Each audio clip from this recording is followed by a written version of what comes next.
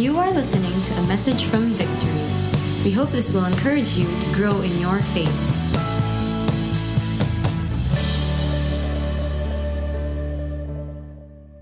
We are on our third week and the final installment of our Imago Dei series. I want to look at the Bible and say about womanhood. So Genesis chapter 1, verse 26 to 28, and then we're going to jump to Genesis chapter 2. And we're going to read a portion of that. So this is a rather long verse that I'm going to read, so please bear with me. Genesis chapter 1, verse 26. Then God said, "Let us make man in our image, after our likeness, and let them have dominion over the fish of the sea, and over the birds of the heavens, and over the livestock, and over all the earth, and over every creeping thing that creeps on the earth." So God created man in his own image. In the image of God, he created him. Male and female, he created them. And God blessed them. And God said to them, "Be fruitful and multiply and fill the earth and subdue it, and have dominion over the fish of the sea and over the birds of the heavens and over every living thing that moves on the earth." Now we're going to jump to Genesis chapter 2, verse 18. Then the Lord God said, "It is not good that the man should be alone." Can some people say amen to that?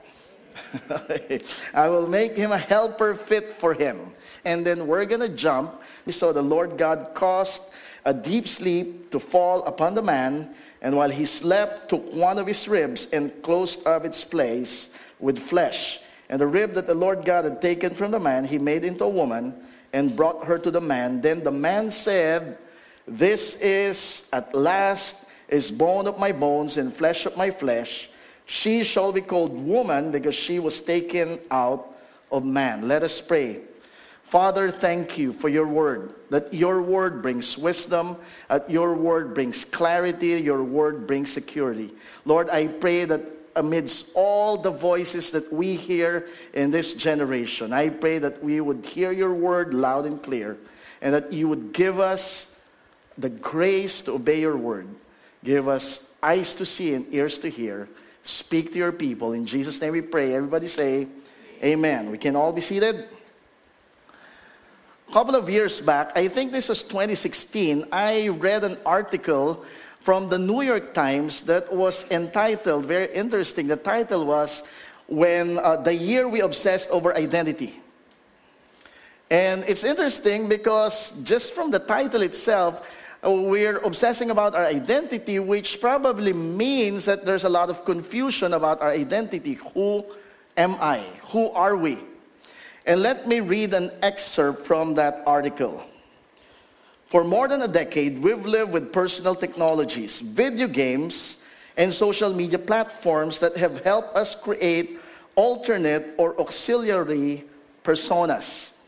How many of you could relate with this? Or maybe not you, maybe you know someone. Virtual reality, for example. You could be this very timid and shy person, and then virtual reality, you're the warrior who will change the world and save the world from extinction. Virtual reality, you have a different persona, or maybe someone you know that's very silent, very compliant, not very opinionated, and then the online persona, keyboard warrior. I mean, we all have that in this generation today. And let me continue the article. He said, "We've also spent a dozen years in a daily grip of makeover shows in which a team of experts transforms your personal style, your home, your body, your spouse." So different personas. "After centuries of women living alongside men and of the races living adjacent to one another, our rigidly enforced gender and racial lines are finally breaking down. There's a sense of fluidity and permissiveness and a smashing of binaries. We're all becoming one another. Well, we are and we're not." As I was reading this, I thought this article seems as confused as a lot of people are. We are one and yet we're not one. We are all becoming one, yet we're not all becoming one. And this is the reason why the word trans, how many of you have ever heard the word trans? Trans is common nowadays. If you look at the word trans, that literally means across. And so you use that, transgeneration. How many of you have ever heard of the term transgeneration? Transgeneration means you go across generational lines. At one day, you're like a boomer, like Pastor Michael, Pastor Paulo, boomers. And then some boomers would say, oh, millennials are like this and millennials are like that. And how many of you here are boomers? Boomers, baby boomer. Meron ba dito Gen X? You're Gen X. How many of you are millennials? Millennials, okay. How many of you are Gen Zs? A boomer who would criticize millennials and then in the same breath would act like a millennial. And the millennials would talk to the boomers, okay, boomer. Okay, I'm Gen X, I'm not a boomer. Okay, boomer. Basta mas matanda, okay, boomer.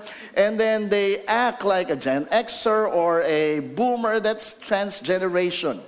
There's what you call transracial, where you're Filipino, you're Asian, maybe you're Chinese. And when you talk, yo, man, yo, how are you? Because you feel like you're African, and an African would sometimes identify as a white American or a white European or an Asian. That's transracial. And of course, there's transgender, where there's fluidity between male and female. I'd like to say, if you are an NBA fan, how many of you here are basketball fans? If you have basketball fans, I say there's trans NBA teams, where one day, click the next, you're Cleveland, but then LeBron goes to Lakers, you're Lakers, so now you're Clevers. You're kind of confused, and you just go back and forth. That's what it means when you say trans. You go, and there's a smashing of boundary lines.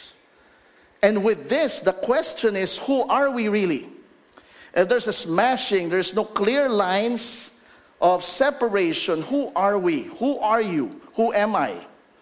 Maybe the bigger and more important question is this: who gets to have the last say on who you are?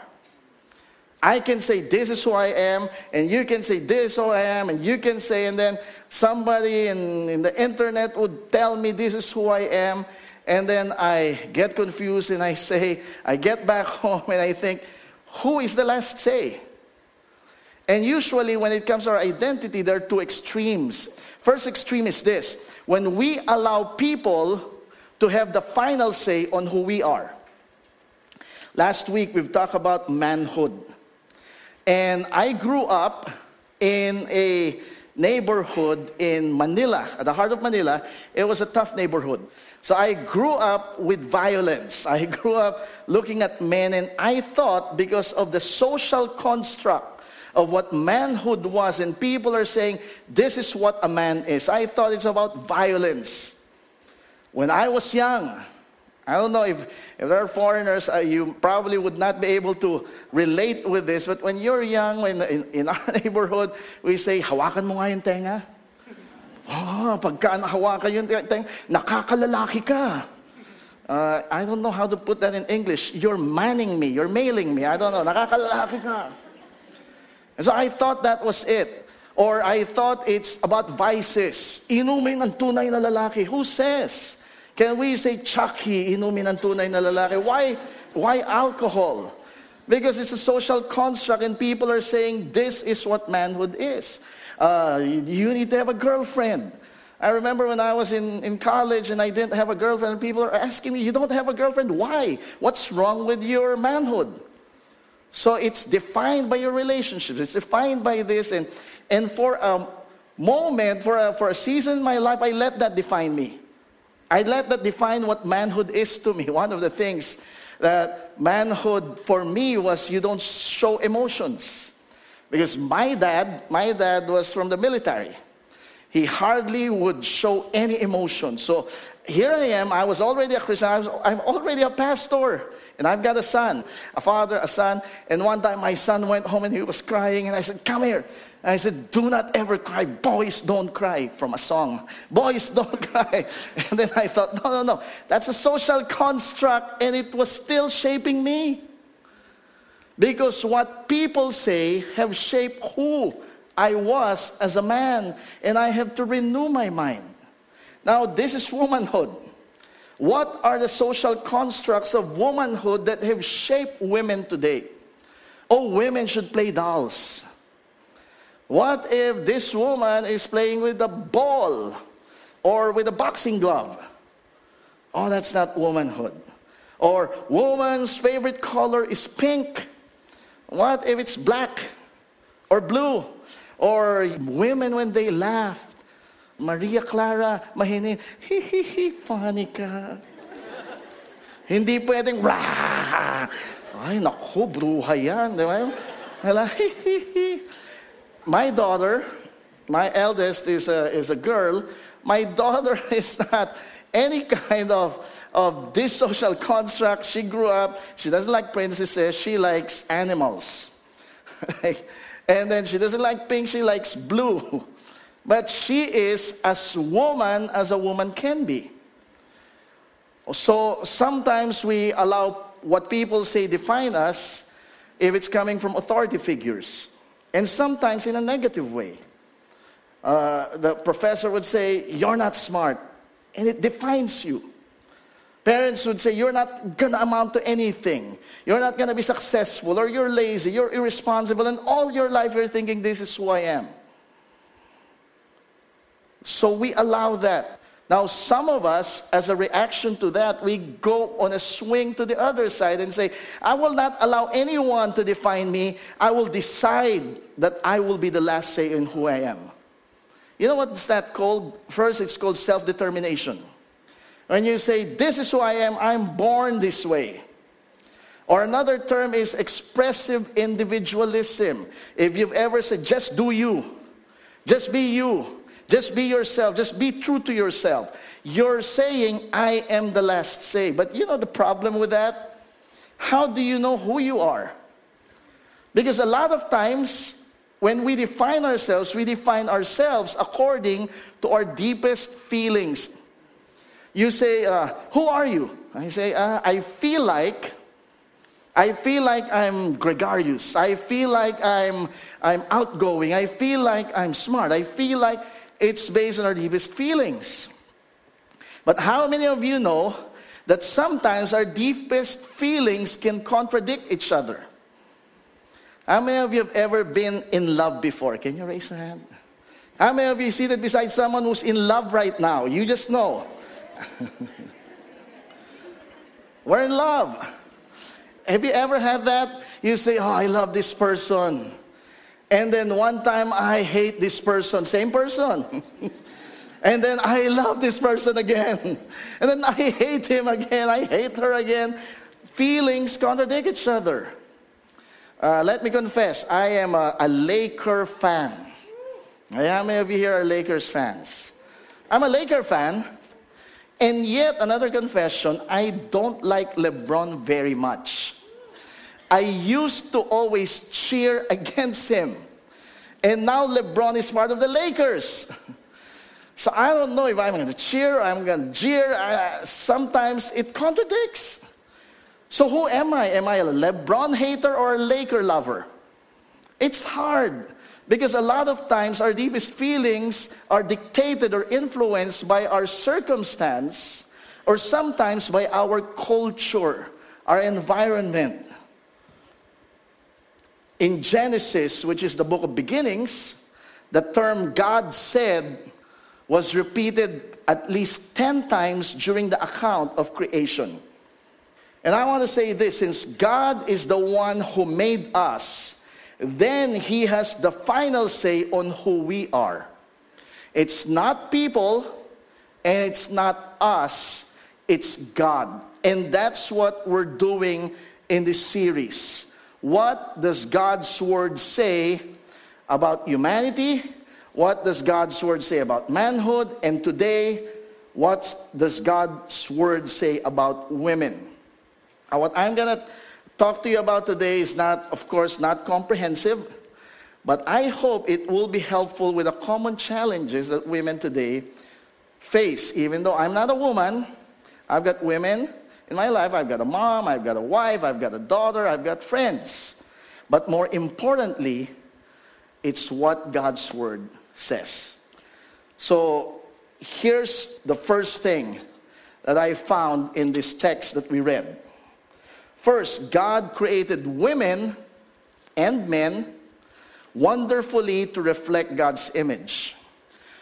Bishop Ferdy said it's hard to talk about biblical manhood as separate from biblical womanhood. So it's kind of connected, and you've heard about this the first week from Bishop Manny.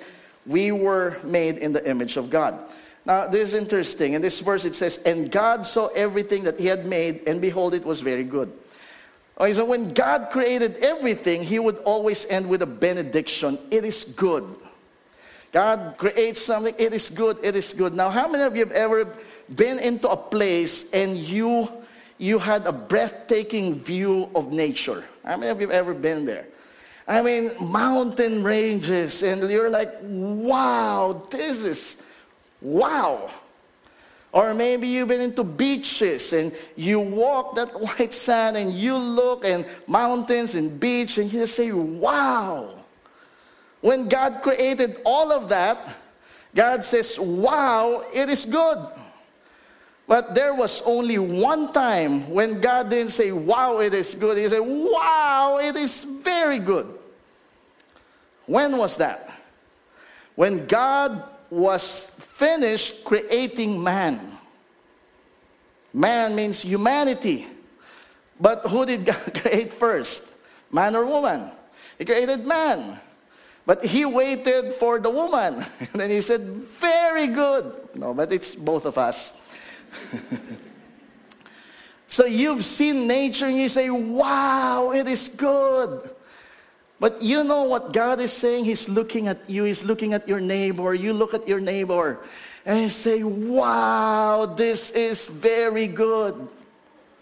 That is the image of God in us that God is looking at. I know we've read this verse, Psalm 139. You created my inmost being. You knit me together in my mother's womb. I praise you because I am fearfully and wonderfully made. We have been made wonderfully by God. And here's a fact for every woman in here, and every woman who would listen to this. Here's a fact. Here's a truth. Every woman is beautiful because everyone is created in the image of God. Let me say that again. Every woman is beautiful because everyone is created in the image of God. Now, this is hard sometimes to believe in a culture that we live in today, isn't it? Where the culture is all about your external looks. There's what you call body shaming. There's this and there's that. Women, I want you to listen to me. Do not let any person make you feel unbeautiful. Because the truth is, every person, every woman is beautiful. Every man is handsome. And all the men say, walang conviction. Amen. Yet how many women have said, and not just women, but even men, how many women have ever said, if only I were taller, if only I were whiter, if only my nose is longer, sobra, no? If only my eyelashes are longer, if only my hair is thicker, if only my body is this, if only I have this, if only I was this, if only I have those clothes and those makeup, and if only I had that bag. If some people that I know this is none of you, I go to the parlor and they would look at a magazine. They said, I want to be this. I want to look like this. And then after, we don't look alike. Of course we don't look alike. That's Photoshop. That's everything. So, Pastor, you mean to say we have to have messed up hair and unkempt hair and ugly, dirty clothes for the glory of God? That's not what I'm saying. Here's what Peter says in 1 Peter chapter 3. NIV version. Your beauty should not come from outward adornment, such as elaborate hairstyles and the wearing of gold jewelry or fine clothes. Rather, it should be that of your what? Inner self.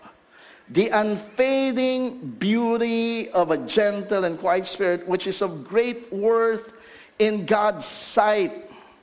I mean, think about this. Unfading beauty. If you're a businessman, you're probably thinking, if I can put this in a capsule and I'm going to market it, if you do this, you will be beautiful until you're 150. This is unfading beauty secrets. But it's hard to focus on the internal beauty because we live in a world that's very obsessed with externals. And we're all guilty of it. We look at somebody and externally we judge them. And externally we say, rate this, 1 to 10. Ooh, 9. Ooh, 1.5. What do we rate? We rate the externals. All guilty. Even the prophet Samuel was guilty when he was asked by God, you're going to anoint the next king. Oh, tall, dark, and handsome. Oh, tall, dark, and dark. Oh, this. And God said, no, you're looking at the externals. I look at the inside.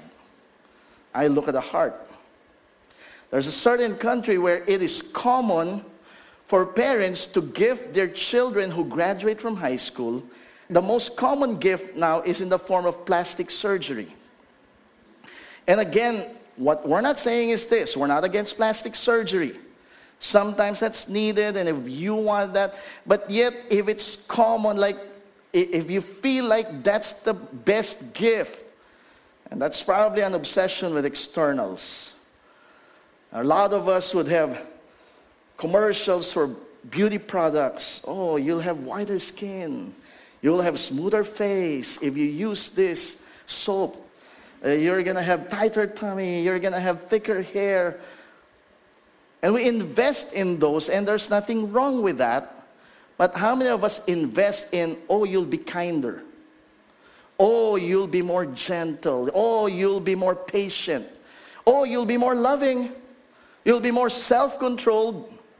You'll be more generous and more giving, something that makes your beauty inside in the image of God radiate because you are focusing on that.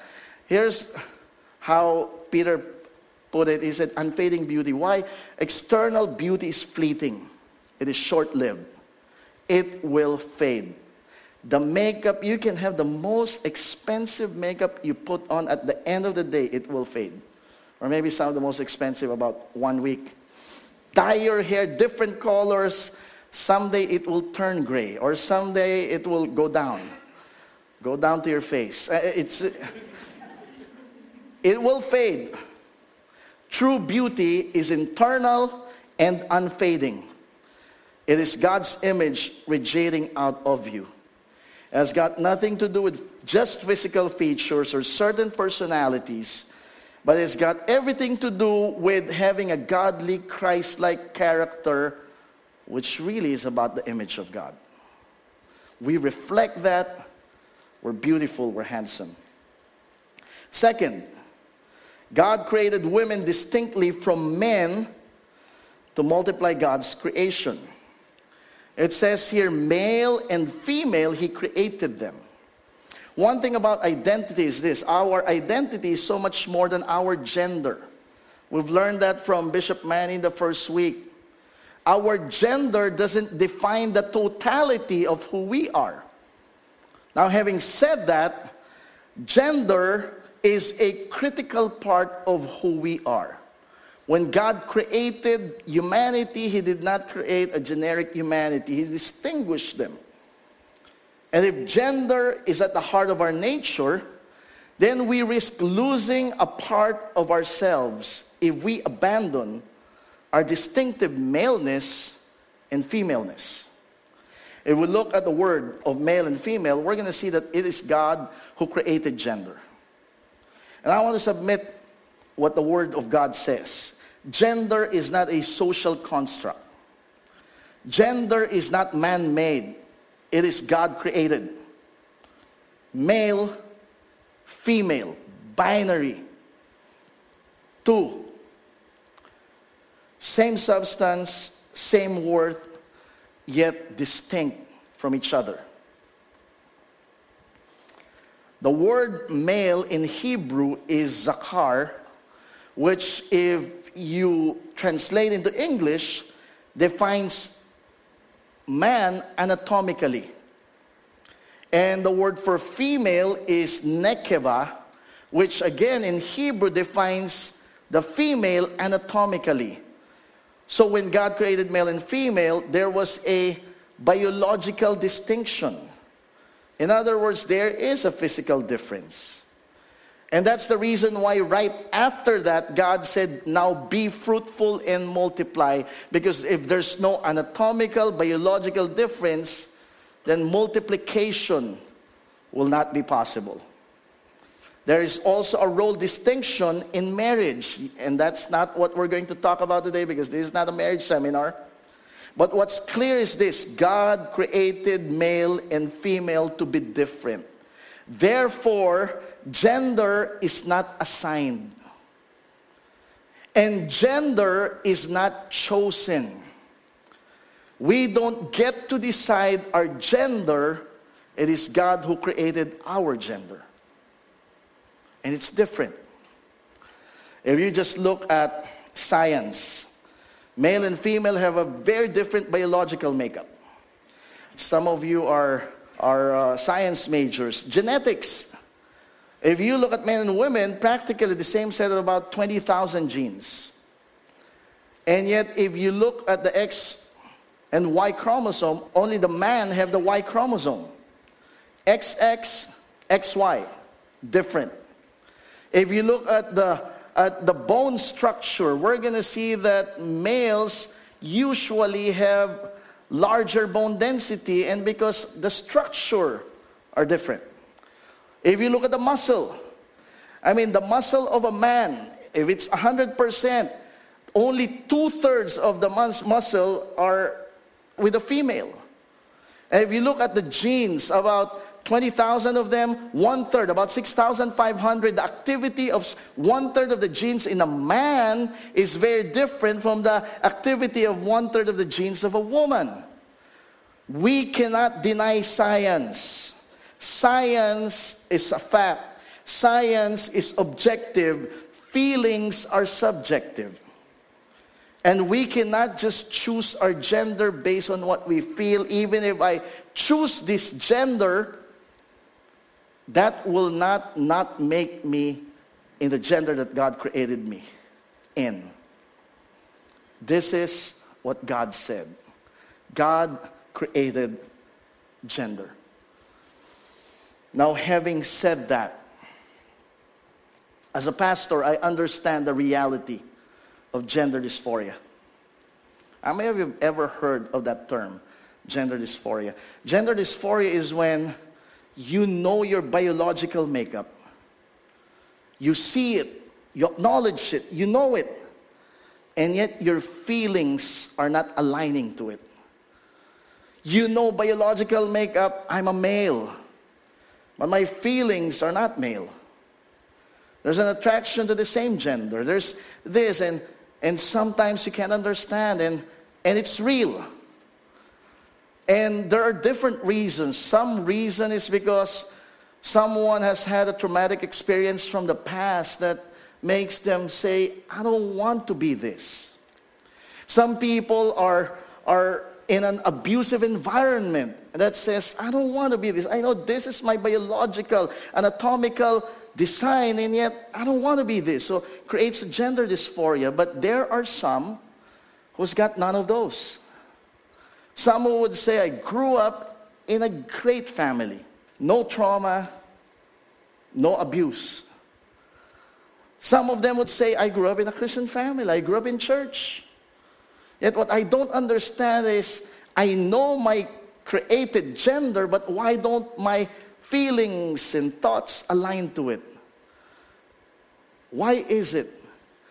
And instead of having a discussion and a conversation, we keep it to ourselves, because a lot of times, and sadly, this struggle is misunderstood. And sometimes it is misunderstood even in church. And that's sad. Because the explanation of this is like what Bishop Ferdy said. If you drop a glass, it breaks, and if you look at it, every piece of glass is broken differently, and that explains it. Because we're all broken, and we are all broken. In our brokenness, sometimes our predisposition is anger and violence. Sometimes in our brokenness, our predisposition is stealing and greed, or cheating and lying, deception and manipulation. Sometimes it's lust and pornography. Sometimes it's same-sex attraction. We're all just broken people. And this is what I love about what Pastor Mark said. It's the grace of God that makes us whole. Amen? And as we're made whole, as a church community, God has called us together to walk together so that we can minister and help each other walk out our wholeness. And if you're broken in a way, whatever your predisposition of your brokenness is, and you're struggling, this is a church. There are pastors here who will be willing to pray with you, listen to you, believe with you, and more importantly, walk with you and journey with you. Not just pastors, but we have Victory Group leaders that are here. So if you need help, go to them. Because this is what the church is for. God created us as whole. We've been broken, but Jesus Christ came to make us whole again. And He has given us a great community so that we could live out our wholeness. Last, God created women intentionally as an equal and strong partner of men to fulfill God's purpose. In verse 18, the first malediction in Genesis, in the account of creation. Then the Lord God said, "It is not good that the man should be alone. I will make him a helper fit for him." I mean, think about this. When God created the woman, Adam was sleeping. Adam has got nothing to do with it.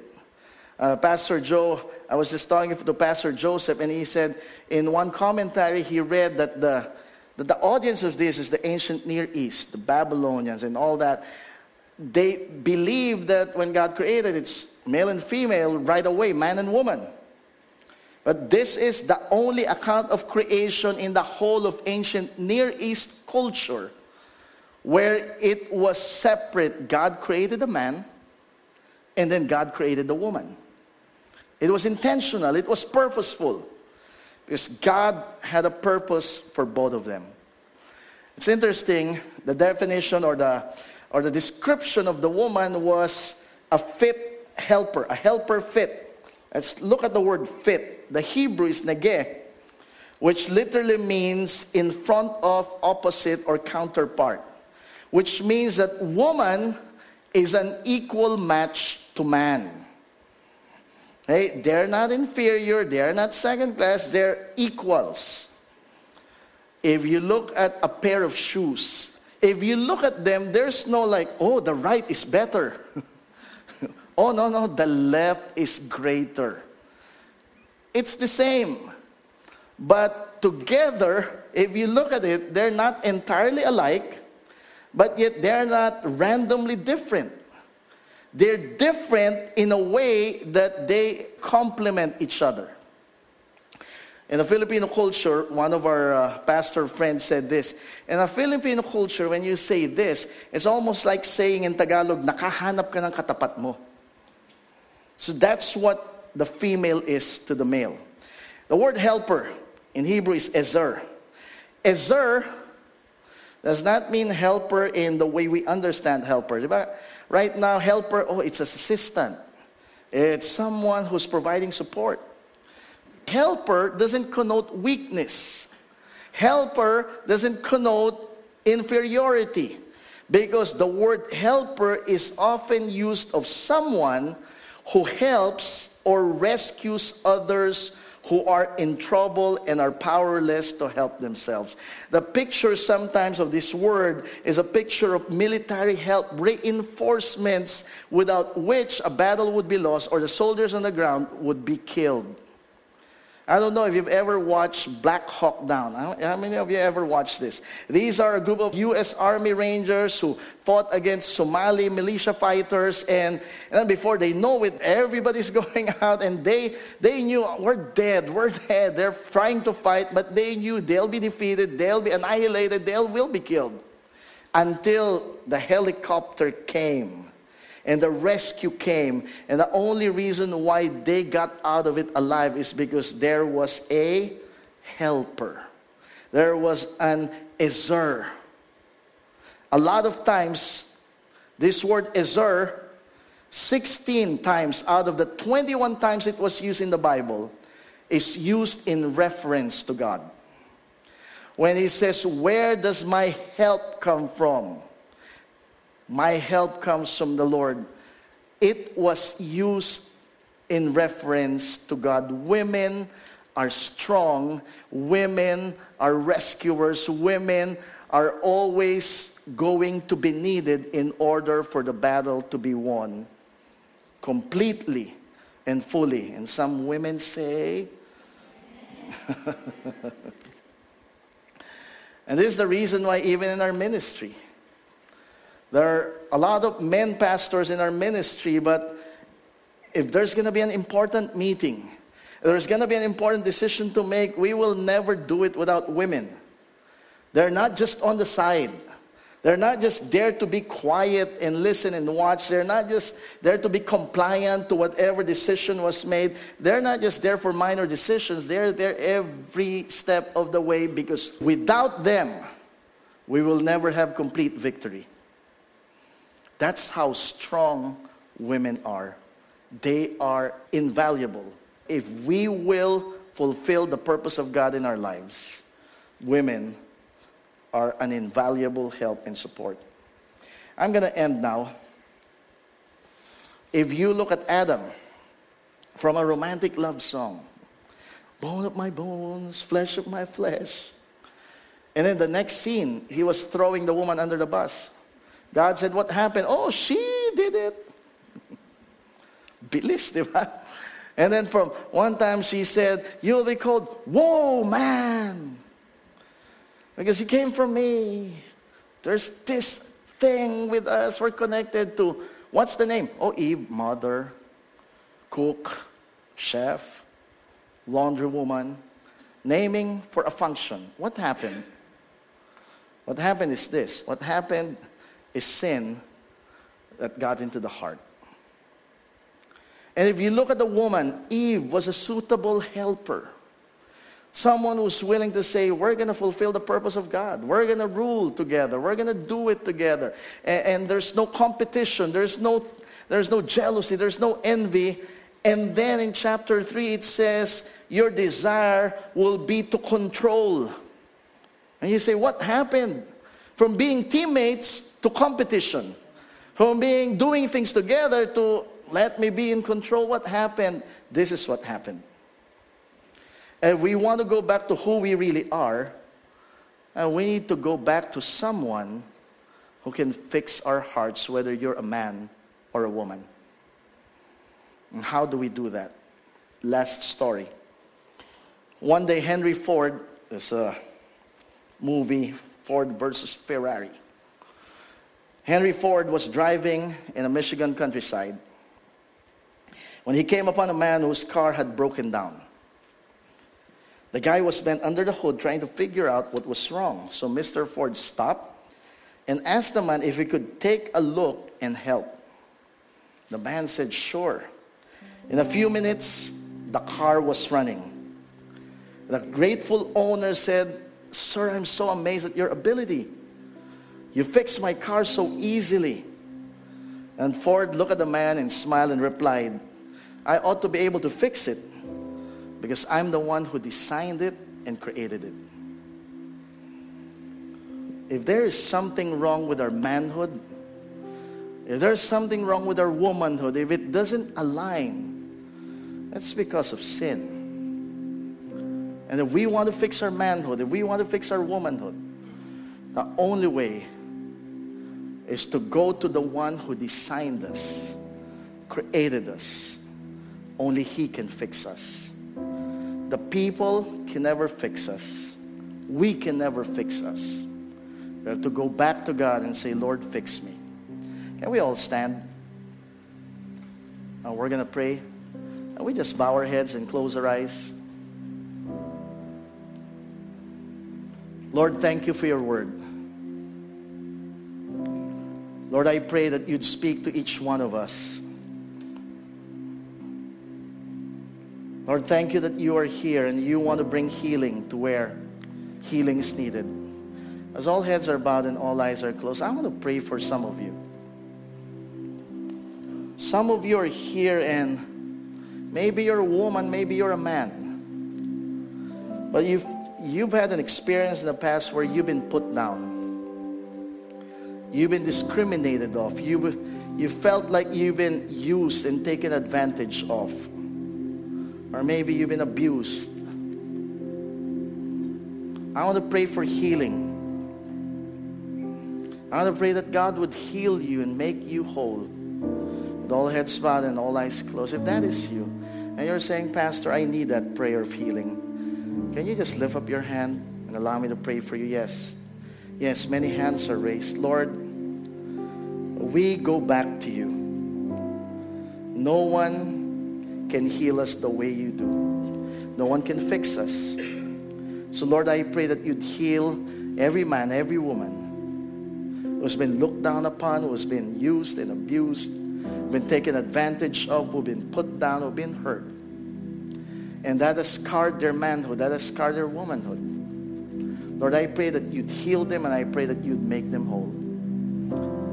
Lord, we go to you, our Creator. We're asking that you would put back that image of God, the value and the worth and the respect.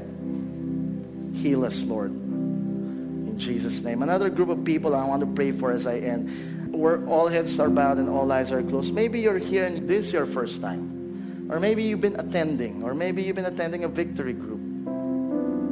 But you have never given your heart and your life fully to Jesus. You've never acknowledged Him as your Lord and Savior. I want to give you this opportunity. The only one who can fix any one of us is Jesus. That was the reason He died. To save us, to make us whole, to fix our sinful hearts. Ezekiel said, I will take away your heart of stone and I will give you a new heart. If that is you, you're here and you're saying, Pastor, I need a new heart. I have not received Jesus as my Lord and Savior. I want to make that decision today. All heads bowed and all eyes closed. If that is you, can you just lift up your hand and say, I'm making that decision today, Pastor? Yes. Anyone else? Yes. Many hands are raised. Yes, thank you. Just keep your hands raised and keep both hands raised. And pray this prayer with me. Just repeat it. Just say, Lord Jesus, thank you that you created me in your image. Lord, I acknowledge my sin. And Lord, I'm very sorry for sinning against you. Lord, forgive me for the many times I have broken your heart. Lord, today I repent and turn away from my sins. And Lord, I'm asking you, heal me, fix my heart, and give me a new heart. Lord, today as I open my heart to you, I ask you to come into my heart. Be my Lord and be my Savior. In Jesus' name. Let me pray for you. Keep your hands raised. Lord, thank you for your grace to respond.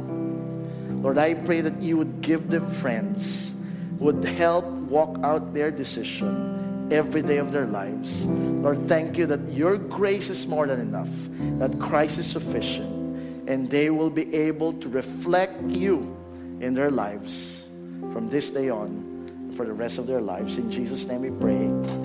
Amen. Thank you for listening to this podcast. We hope you were challenged and inspired by the message. Together, let's continue to honor God and make disciples.